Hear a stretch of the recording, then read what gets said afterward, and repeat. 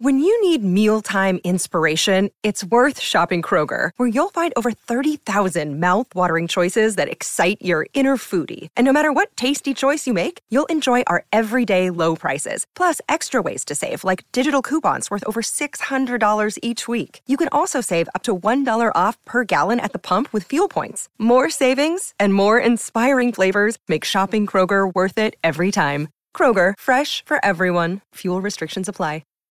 Hello and welcome to the latest episode of Glover's Talk, Somerset Live's weekly podcast discussing all things Yeovil Town Football Club. I've got another bumper cast this week because we've got a guest in. I'm your host Liam Trim. Joining me this week, as always, is sports reporter Stephen Dalbiak. Hi Liam. Mike Taylor opposite me. Hello Mike. Hello, how are you doing? And our guest Ollie Marsh. Hello Liam. I've got your name right, haven't I, Ollie? You have got my name right. I thought your name was Tom.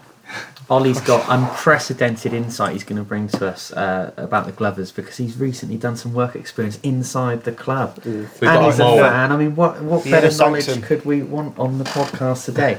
And as always, before we get into today's agenda, don't forget to check out somersetlive.co.uk/sport for all Stephen's latest articles about Yeovil Town. And there is a lot of interesting stuff going on this month, obviously with the transfer window and a bit of a player crisis ahead of some cup matches for Yeovil. And of course, if you like Glover's Talk, if you like listening to us chat about the club and the news going on at Hewish Park, then subscribe to this podcast on iTunes and Audio Boom. Right, we've got a lot to get through. We've had 2 matches since our last recording. We're recording this on January the 4th, 2018. And sadly, after 2 wins for the last episode, we're discussing 2 defeats. A defeat against Crawley, which was a match full of incident, both on and off the pitch, and also a thriller at Morecambe, which somehow Yeovil managed to lose. So, Stephen, obviously, again, you're at both matches. Yep. Walk us through, I guess, the last few days, but I guess start with Crawley and what is probably a shocking refereeing display. Yeah, I think I don't think you can be critical of Yeovil. I think they were undone by what, and I said it at the time and I stand by it. I think it was one of the worst refereeing displays I've seen in a long time, and I'm not just saying that because I have a vested interest in Yeovil, because he booked 5 Crawley players in the first half as well. At least 3 of them, I think, can say that they were hard done by to be booked. He just took a far too card-happy approach to the game. Normally, when a game's being refereed properly, you see, the first foul is generally a warning, and then if you keep fouling, then you'll get booked. But it seemed that every time a player committed a foul, he was getting a yellow, and it almost then set a precedent that meant that whenever another foul took place, he had to book the players as well, and so it meant that really, I think Connor Smith was hard done by to get his first yellow. I don't think he can really have any complaints about the second one, but again, if he doesn't get booked for the first challenge, then it's not a red card when he does the second one. And then to go on to the Omar Sawumni decision, that was an absolute shocker. I saw the replay at half time, and if anything, the Crawley player comes into the box, runs into Sawumni and falls down and throws himself to the ground.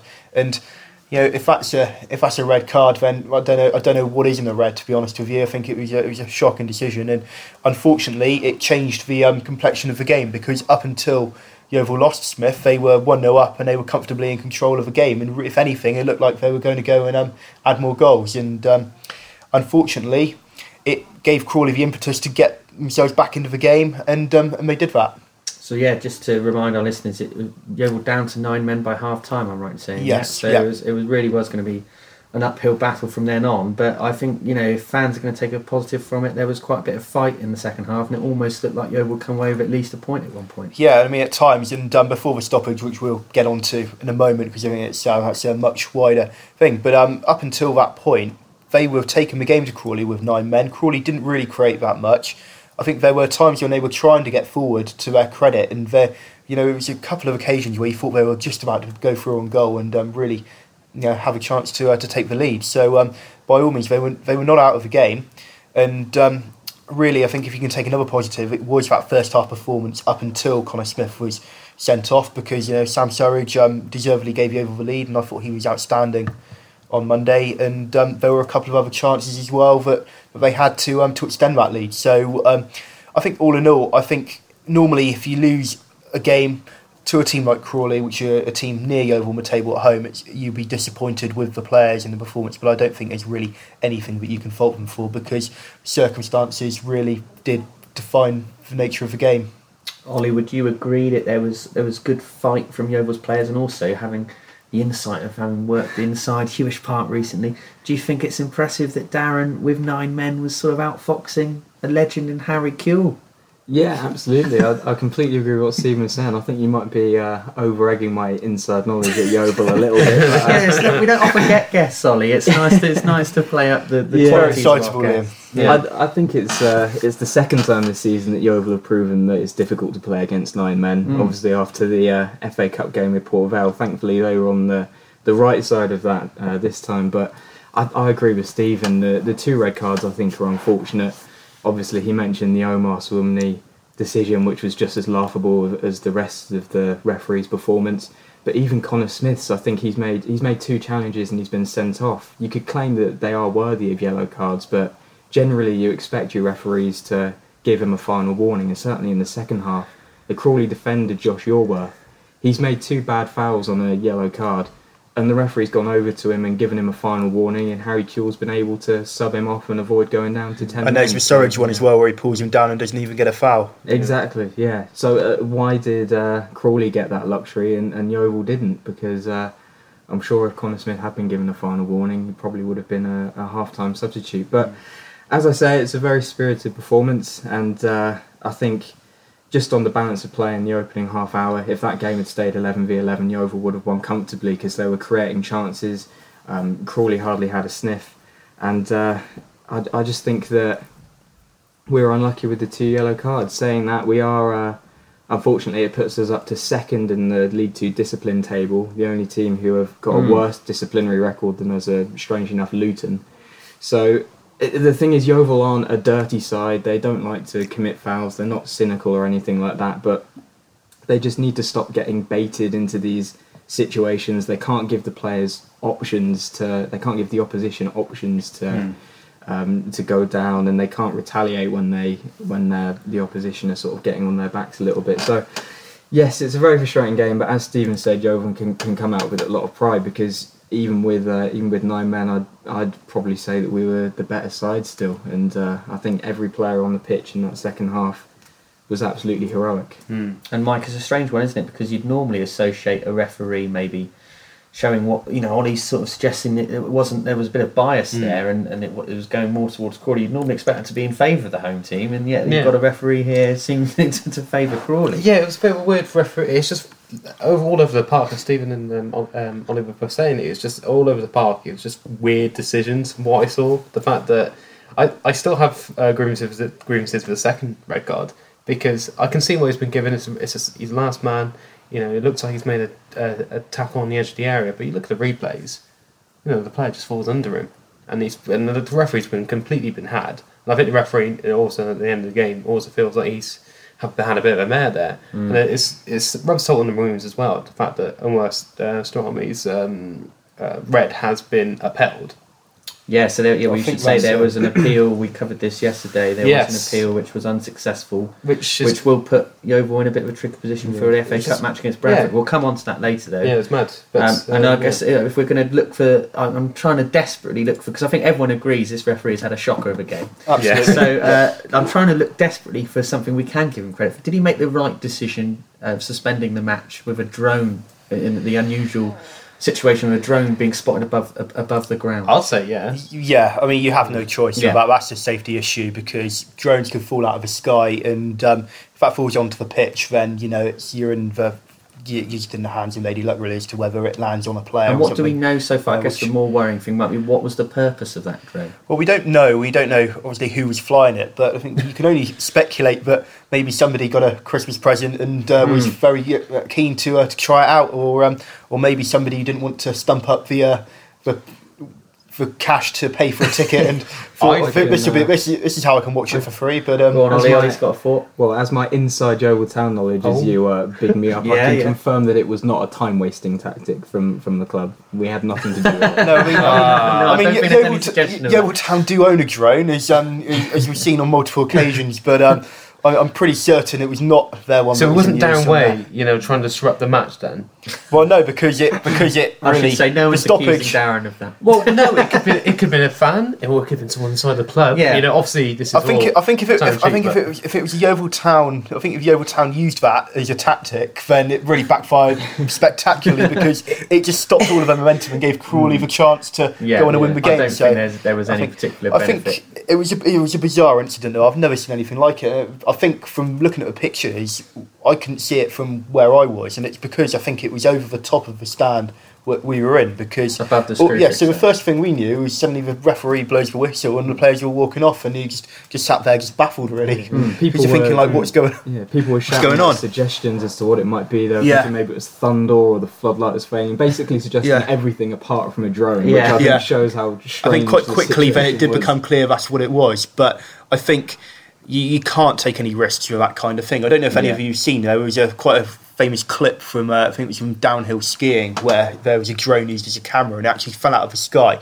and landed inches from a skier as they were going down. And it does show, drones are, if they're used in the correct way and they run safely, they're great ways to film things, but you can't put it over a sporting event like that because if it falls out of the sky, you've got 2,500 fans in the stadium, you've got players, you've got coaches, you've got ball boys, you've got everybody who are there, and you just can't take a risk of that sort of thing. So as unfortunate as it was, and as silly as the person who was flying it over the ground was to be doing it, the referee had no choice but to stop the game and make sure that it was safe before they continued. So there we go.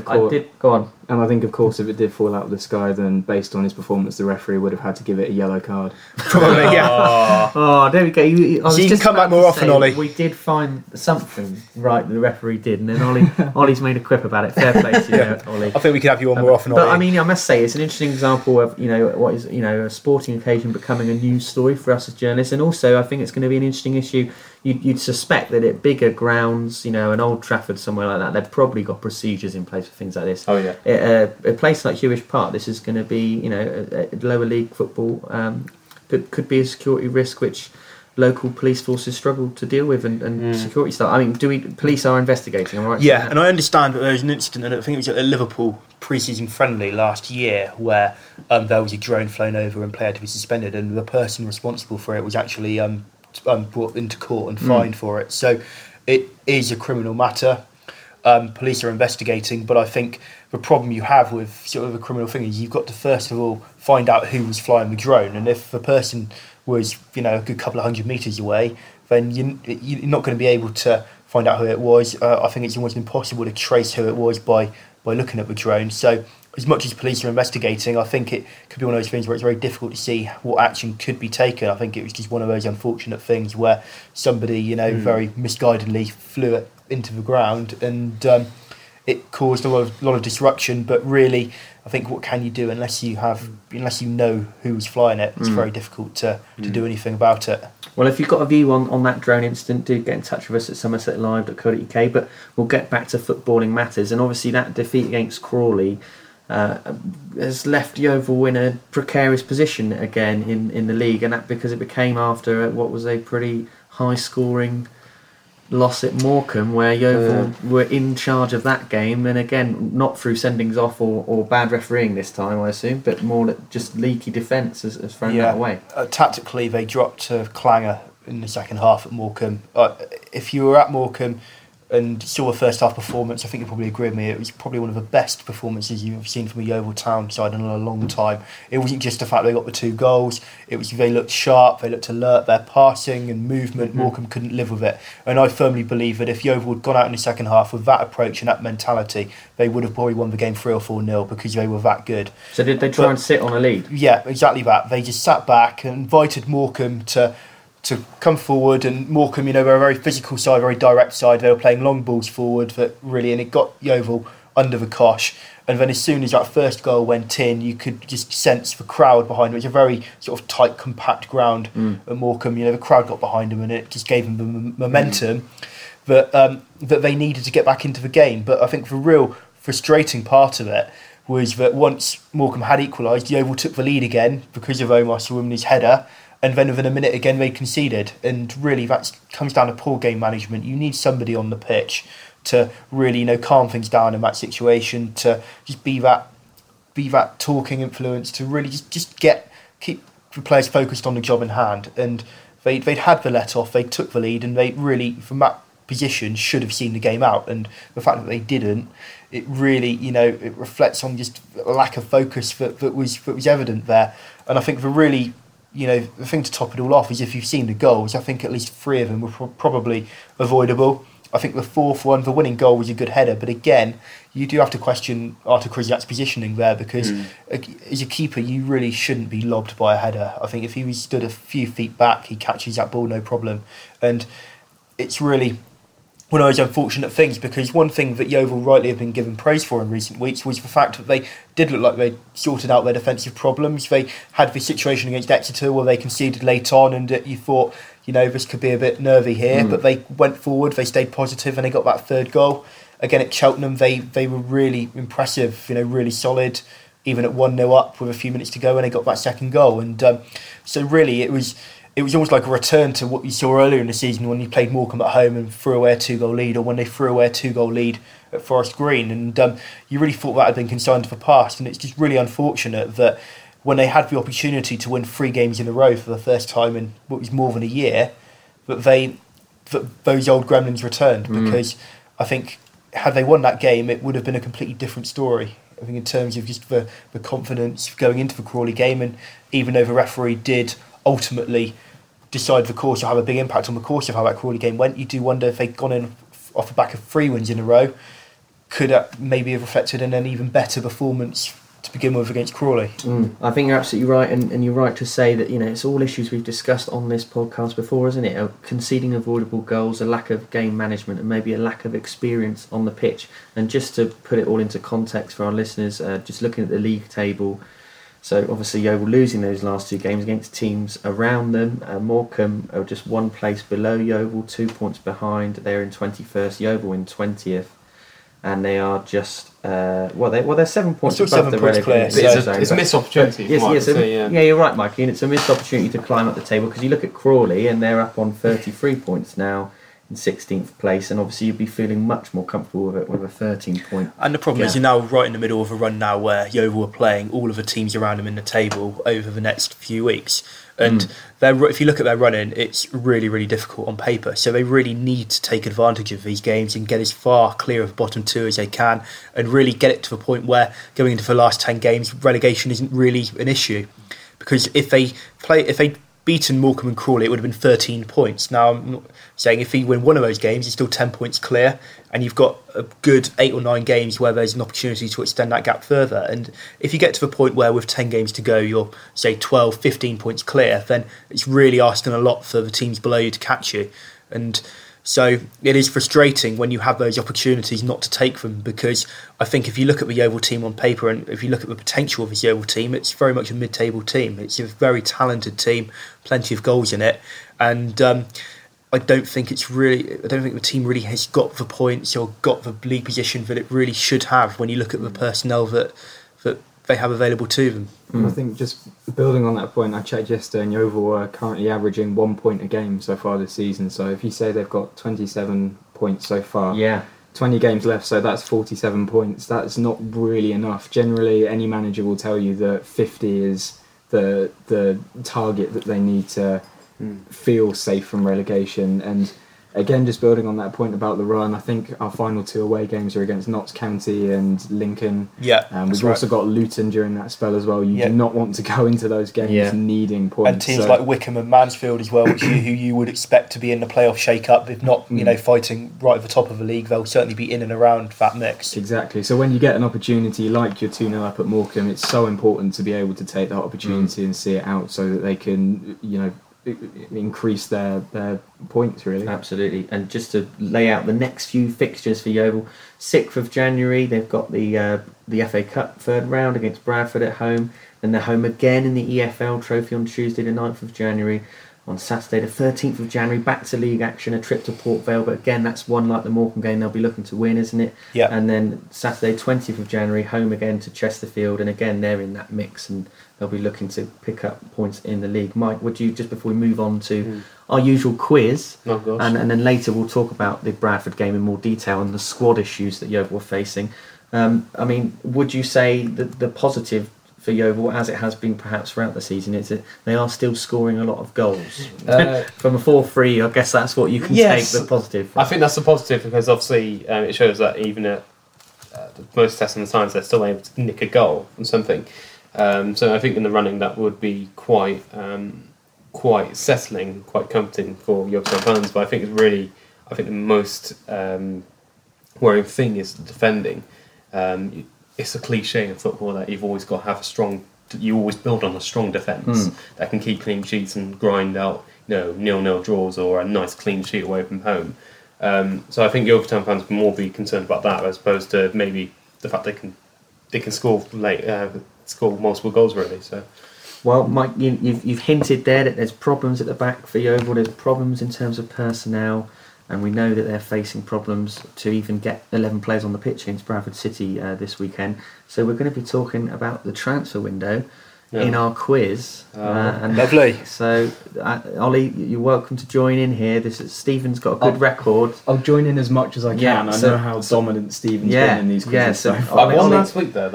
Mike won last week because he got because of his knowledge of Emmerdale. Yeah, he swung it based on a question about Emmerdale. So I can reveal there are no questions about soap operas this week, Mike. No. So I'm sorry in advance. That's the only thing I've been watching over Christmas, So. All right, here we go. So the first question in our transfer window quiz is on January the 3rd. Billy Bowden left Bristol Rovers to join which club? Preston. Oh. Stephen was quickest. But Mike, it's noted that you said it. Well done. All right, what? I get highly commended. Highly commended. Yes. Come on, Ollie. You're gonna beat Mike. You're gonna get silver medal this week. I can feel it. So if I get one, I'll be happy. What percentage of Virgil van Dijk's £75 million transfer fee, which Liverpool have paid to Southampton, will go to previous club Celtic? 20. 10%. Mike's got it. I didn't know that one. Stephen's knowledge clearly rooted in League Two. It was that or 15%, but I knew it was quite a substantial amount. Yeah, I should say that's reportedly, but that is a potentially nice windfall for Celtic fans. And there. Old Trenton. Right, now, turning to Yeovil matters, with Olafella Olamola returning to Southampton after his Yeovil loan. Who else is rumoured to return to the Saints this month? Oh, this is why. I see you throwing a curveball in here, haven't you? Yeah.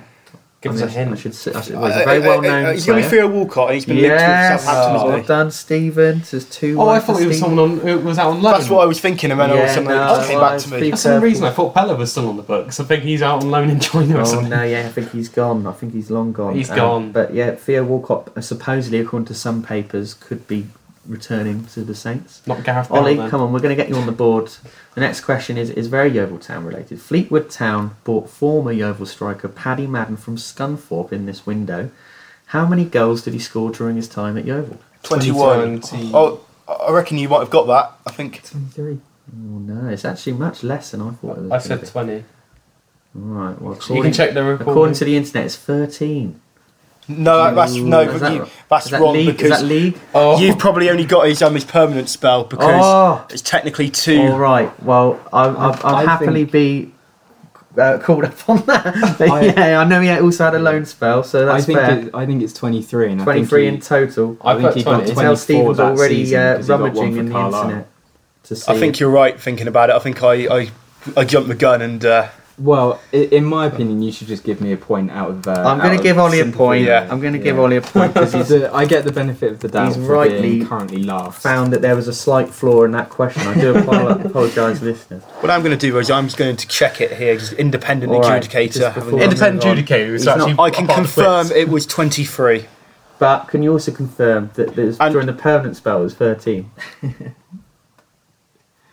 I can confirm, yes, that was in the league. However, I think it's 14 because Wikipedia only takes into account league stats, which doesn't include the Wembley playoff stats final. from Wikipedia. I don't know what you're talking about. They're very well. It's a very useful resource. I find. All right, but there can be no doubt about this last question. This one's clear. The answer to this. All right. Okay. So based on the fact that the last 2 questions were about Southampton and then also had a Scunthorpe link, who has famously been to Southampton but has never been to Scunthorpe? Tiny Temper. Oh, Ollie has come storming back That's incredible. in. So it's finished with Ollie on 2, Stephen on 2, and Mike on 1. Mike's disgraced himself yet again. So well done, Ollie. What a guest appearance. He's not only pointing out that the quiz had a flaw in it, but he's got excellent R&B knowledge. So if I was going to get a point, it was going to be via a technicality. I feel. So Tiny Temper steals it.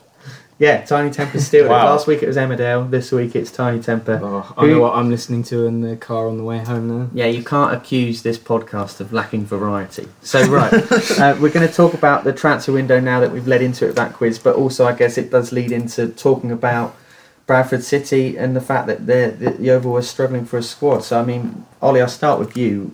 Where do you think... We were talking last week about how it'd be good to see Yeovil strengthen their spine, with a new centre-back, a new midfielder, ideally, and perhaps a new striker as a bit of support as well. Is that something you'd agree with? Where do you think is the priority for Darren Way? Yeah, definitely. Well, first of all, I think Darren Way is in an unfortunate position now because unfortunately there have been a few injuries and suspensions that have hit us just at the wrong time, and you want to be using the transfer window to buy a couple of players that's going to elevate your squad from, in our instance, just above the relegation zone to a mid-table squad, or a mid-table squad to a playoff squad. But instead, he's going to have to use his resources to replace the players that he hasn't got available anymore. But apart from that, I'm not really able to give you any names. I haven't done much scouting, but I think that Yeovil are crying out for some experience in their side. Somebody who has experience defensively would be incredibly useful, because I think if you look at the back four that Yeovil have been starting with, I think it's Nathan Smith is the longest serving out of those, and Ryan Dixon, although he's also racked up quite a few appearances, he doesn't particularly have the leadership qualities that I think you need, which is shown by the fact that when Darren Way came in, he took the captaincy off him. So I think it goes back to what Stephen was saying about Morecambe. We need someone with that vocal leadership, who has that organisational skill and who's able to bring the composure that Yeovil needs in the final stages of games to be able to see out wins and get points on the board. So that would be the priority for me. I think to go back to it, I know I've used this phrase a lot, but it's a Darren Ward figure. That's what you need. I think somebody who's going to take charge on the pitch, because as much as Darren Way is responsible for picking the team, one of the teams out there, he can only do so much from the touchline. You really need those, his big, influential characters on the pitch to talk to the other players, to really, see them through when things get tough. And I don't think Yeovil have had that this season. Do you think Yeovil struggled to attract the more experienced player? Because it's been a problem, this has been a problem for a while, hasn't it? Keeping experienced players to bring on the younger players, well, like you say, on the pitch, which is something that, however good the coaching is, you can't necessarily do. Yeah, I think that there are two key issues with attracting players, and particularly experienced players, to Yeovil. The first thing, it comes down to budget, because Yeovil haven't had a big budget for a long time now, and that's something which really, I think you do have to question the board, I think, in some respects, for not making that money available. I understand that there may be more money available this January, because the club want to, make sure that they survive in League Two, first of all, but that's something that historically has been an issue. And the other thing is location, because unfortunately Yeovil is really, it's sort of a little bit out in the sticks. It's not as easy to persuade somebody to move to Yeovil as it would be to move to somewhere near London or near Manchester or near one of the big cities. So they do struggle with that. However, they have shown in the past that they can get big experienced names in, because the likes of Ward and Zoko were, very well known, well respected, model professionals who had been around for a long time when they signed. And they're still there now. Ryan Dixon, was experienced when he signed. So that there is the capability to attract those players to the club. It's just finding the right ones who Darren Way feels can come in and really influence the team and improve it going into the second half of the season, I think. But I think certainly, an experienced defender is what I think the main priority should be. I think if you want to then go back to the other positions, I think you need a striker, because obviously Fela Olomolo's future is up in the air. Well, I was going to ask about that, so let's recap on where we are with Olomolo, because I know that you did a piece about Yeovil potentially interested in going for a permanent deal. Is that? I mean, that's normally something we say Yeovil can't do that. They just don't have the budget, like you say. Yeah, I think it's possible, but it would take quite a big bid, and I think it would be, it'd be a very big sign of intent if they were to do it. but I do question whether the budget is there. And also you have to factor in that Olamola's done so well that all it would take, if Yeovil wanted to sign him permanently and he was available on a permanent deal, all it would take would be for another team higher up in League 2 or in League 1 who've been watching him, and there have been clubs watching him, to decide, actually, if he's available permanently, we'd fancy him. And if a League 1 team comes in and bids for him on a permanent deal, then Yeovil, unfortunately, don't have a prayer of keeping him.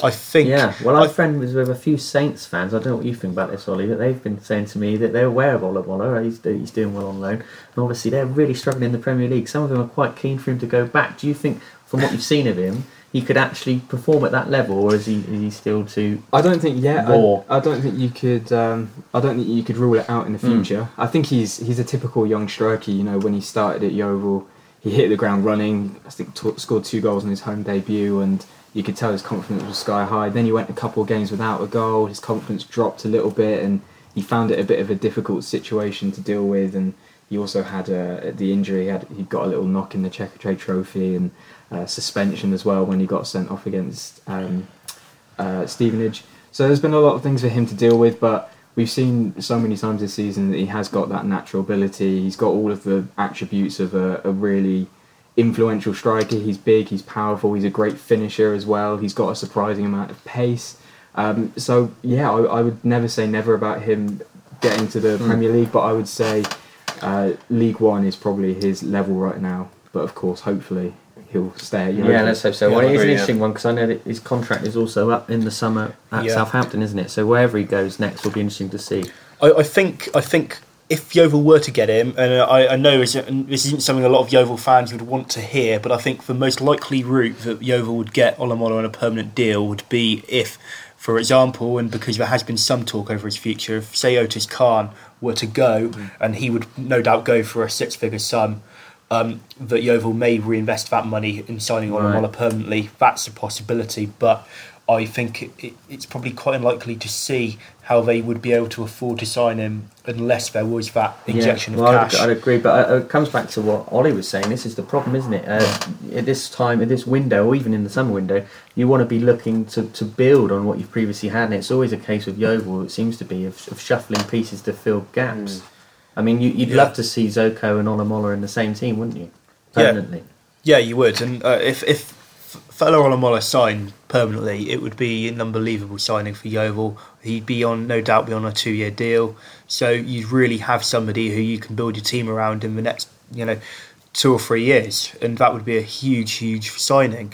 However, again, it comes back to money, and it comes back to whether Yeovil can afford him, and also whether Southampton are willing to let him go now, because for all we know, they may want to offer him an extension to his contract. It's possibly unlikely, but you just don't know with these things, and particularly at Southampton at the moment, because there is some talk over the future of their manager, and it all depends. If they were to get rid of Pellegrino, bring in a manager who wants to use some of the youth there, and we all know how good Southampton's youth setup is, then it could be that a new manager at Southampton could look at him and think, you know what, I think he's got something, and I want to use him. So I think it's very, I wouldn't want to, put any money on him staying, and certainly signing on a permanent deal. I think it's far too up in the air at the moment. So let's recap with the others then, because some have already gone out, like Sid Nelson. And he's gone to Chesterfield now. That's been confirmed live on this podcast. In the last hour or so, he's gone to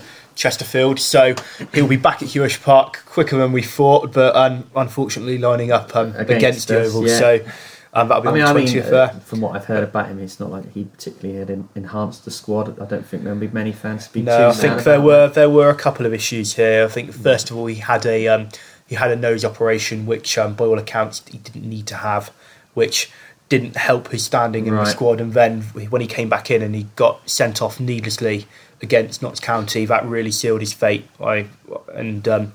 I think, from that moment, he was never going to stay beyond January. It was a shame because he was a good player, but I think, to be fair, when Nelson did drop out of the team and Omar Swimley came in, Swimley's been just as good as Nelson, if not better. So I think it was very difficult to see how he was going to get himself back into the team. And another centre-back, Kesson Davis, he's gone. Yeah, and that's no surprise because he played in that infamous defeat at Luton. He was hauled off after 45 minutes with a score of 5-1, and Wow. he never played again. Really, Tainted on the first day of the season. save for I think one minute substitute appearance in a few Checker Trade Trophy games. I think if that's the extent of your playing time when you're the captain of Swansea's Yeah. under 23s team, I remember I him think. making a big deal out of that. Yeah, because I mean, Darren didn't trust him. he came with good pedigree, but it just didn't work out for him. And I think it's the right thing to do because I could understand if he was a permanent signing, I could understand you keeping him around for numbers. But I think you've only got 5 loan players available to you, and it's not wise to be using up a loan space in your squad to be to use for somebody who may be needed in an emergency. You really need your loan players to be players who are going to be, if not in the team, week in, week out, at least fighting to get into the team week in, week out. And you really can't be wasting those places on players that aren't going to play. And who else are Yeovil losing, and who do we want to keep, I suppose? Okay, so then there are 2 other loans. Obviously, Sam Surridge is on loan until the rest of the season. So the way I understand it is that he remains a Yeovil player unless Bournemouth call him back. There will obviously need to be some rubber stamping there, and Darren will be wanting to get that final approval. So I think he probably will be available for Saturday. But again, just to add to that, another reason why he probably will be is that he's cup tied in the FA Cup. So if Bournemouth can't recall him to play in their FA Cup game at Wigan, which would have been a potential concern, but that's no longer an issue. I believe I believe he said to the match sponsors on Saturday after he picked up the Man of the Match award that he was definitely staying. So that's so a I good think sign. that one should continue. That is reassuring. And the other one is Matt Worthington, who again I would expect will extend his loan for the rest of the season. He's been quite good from on loan from Bournemouth. He was the one that impressed me against Exeter. He was and midfielder Yeovil we've had. seen historically Yeovil and Bournemouth have a good working relationship. They've got a good link. We've had several Bournemouth youngsters down at Yeovil in the past, and generally it's always been, if Darren wants them for the whole season, Eddie Howe's been more than happy to let them stay. We saw it last year with Matt Butcher and Ben Whitfield. We saw it with Harry Cornick the year before that, so I'd expect that Worthington, it may, there may be a slight doubt until the deal is confirmed, because you never know if another team wanted to come in for him. But if that doesn't happen, I would imagine that one would be fairly straightforward, and that we'll see him extend as well. All right, then, so looking ahead to Bradford, this cup tie this weekend, why is it that Yeovil is so thin on the ground? Well, there is the loan issue, obviously losing Davis and Nelson, until the futures of Olamola and Worthington and Surridge to some extent are confirmed. Then they are question marks for Saturday, and then you have the suspensions to Connor Smith and Suwumni, which is brought the numbers down even further. And then Yeovil also have several long-term injuries in their squad, because you've got James Bailey, who's now out for 2 to 3 months after his knee injury against Cheltenham. You already had Oscar Goburn out, you already had Reece Brown out, and Dan Alfie, who's obviously been out since September, his season's over because of his cruciate knee ligament injury. So it really has left Yeovil in a very unfortunate position. I would imagine if it is a concern, I think that they'll probably have about 13 players available, 13 to 14 at the absolute worst. I'd imagine that they'll be doing everything they can to get signings in before the weekend. I'll be very surprised if there isn't at least one new face in there before the weekend. And if Yeovil need to fill the bench, they can go to their youth team to make sure there is 18 players on the bench. So 18 players in the squad, sorry, not on the bench. I'd have been very over full bench for that. But no, I think there may only be 13 or 14 genuine first team players, but it won't be as much of a crisis as perhaps some people may fear, because they can go into the youth team and just make up the numbers if needed. But it does leave them on the back foot against the Bradford side, which are going to be very difficult to beat given their position in League One. Yeah, and Ollie, what's kind of again, I might be over-egging your insight, but why not? Let's try it. What's kind of the mood? Do you get the sense at the club that they feel they can go out and get in not just players that are worthy of being the first team, but quality to replace what they're losing people, and also like Stephen's just explained, the absences from injuries and suspensions. Well, Darren's got a good control of the club. He's got the backing of the board, and I mean, this is just how I see it personally, but I feel like if Darren was to go up to them and ask for the funds to be able to bring in that player, maybe get fella in on a permanent transfer, if the resources were there, then he'd probably get it, because that's the level of trust that's at the club. So, as I say, hopefully we'll be able to see another couple of signings before the Bradford game. if anything, just to give Darren Way a few more options on the day, and just to sort of have that, just to be able to sort of finish the season with a flourish. You want to be able to get those few players or couple of players that can really, as I said earlier, elevate the squad from at the moment, just above relegation side to a comfortable mid-table I mean, side. are you optimistic about Yeovil staying up as it stands? I am optimistic because I think if we are able to keep the players that we've got, there's too much quality there for us to go down.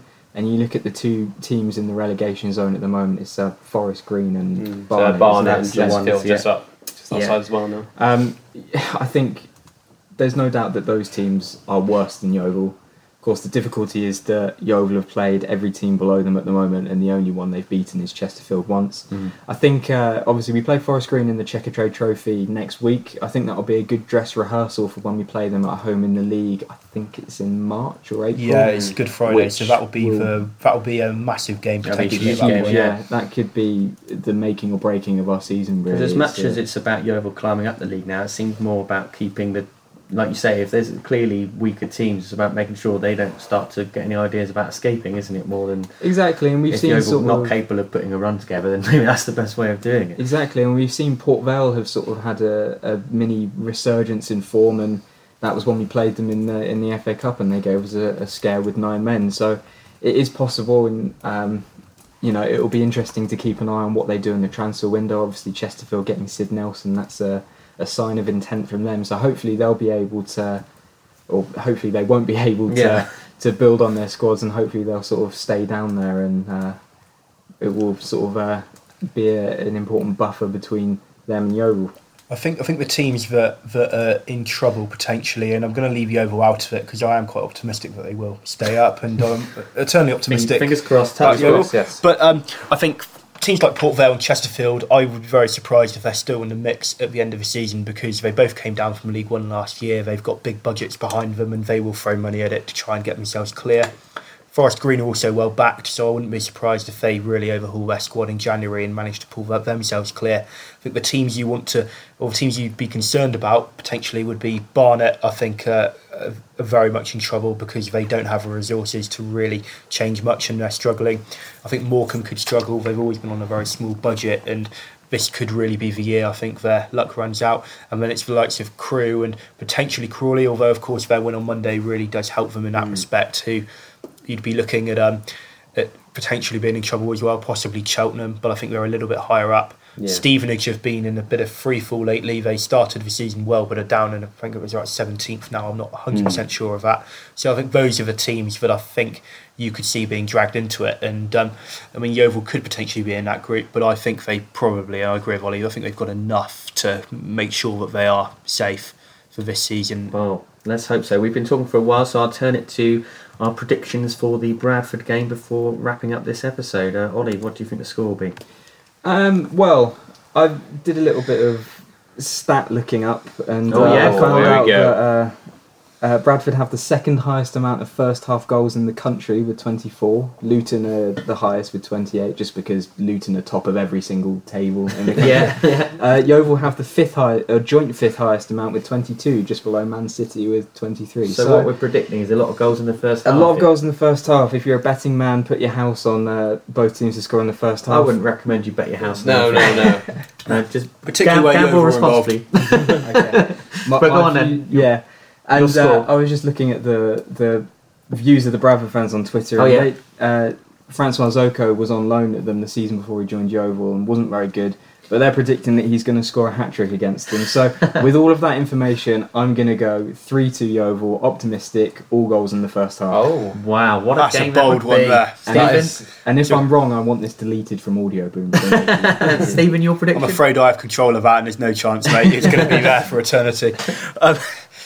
I think Yeovil could get something. I think it might be very difficult for them to win the game, but I certainly think they could take the game to a replay. So I'm gonna say a few less goals. I'm gonna go 1-1, but hopefully an entertaining game, and a good a replay at Valley Parade would be good because it would be a good Bit of good a money money spinner spinner, for yeah. the club. So Bit of a back trek to for you though, Stephen. That's in. Valley Parade would be one to tick off my list though. It's always one I wanted to go to, so I wouldn't be too unhappy with They that. do a good curry apparently Well, in Bradford. So Well, Mike, your you know more scoreline? than me. no,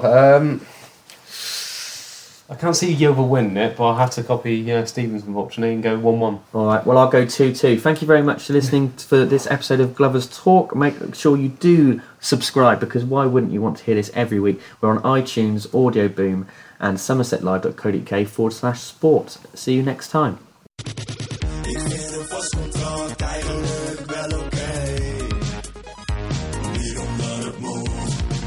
Nu de Samsung S9 Plus. Voor een genadeloos lage prijs. Check tele2.nl voor de beste deal voor jou. Niet omdat het moet, maar omdat het kan.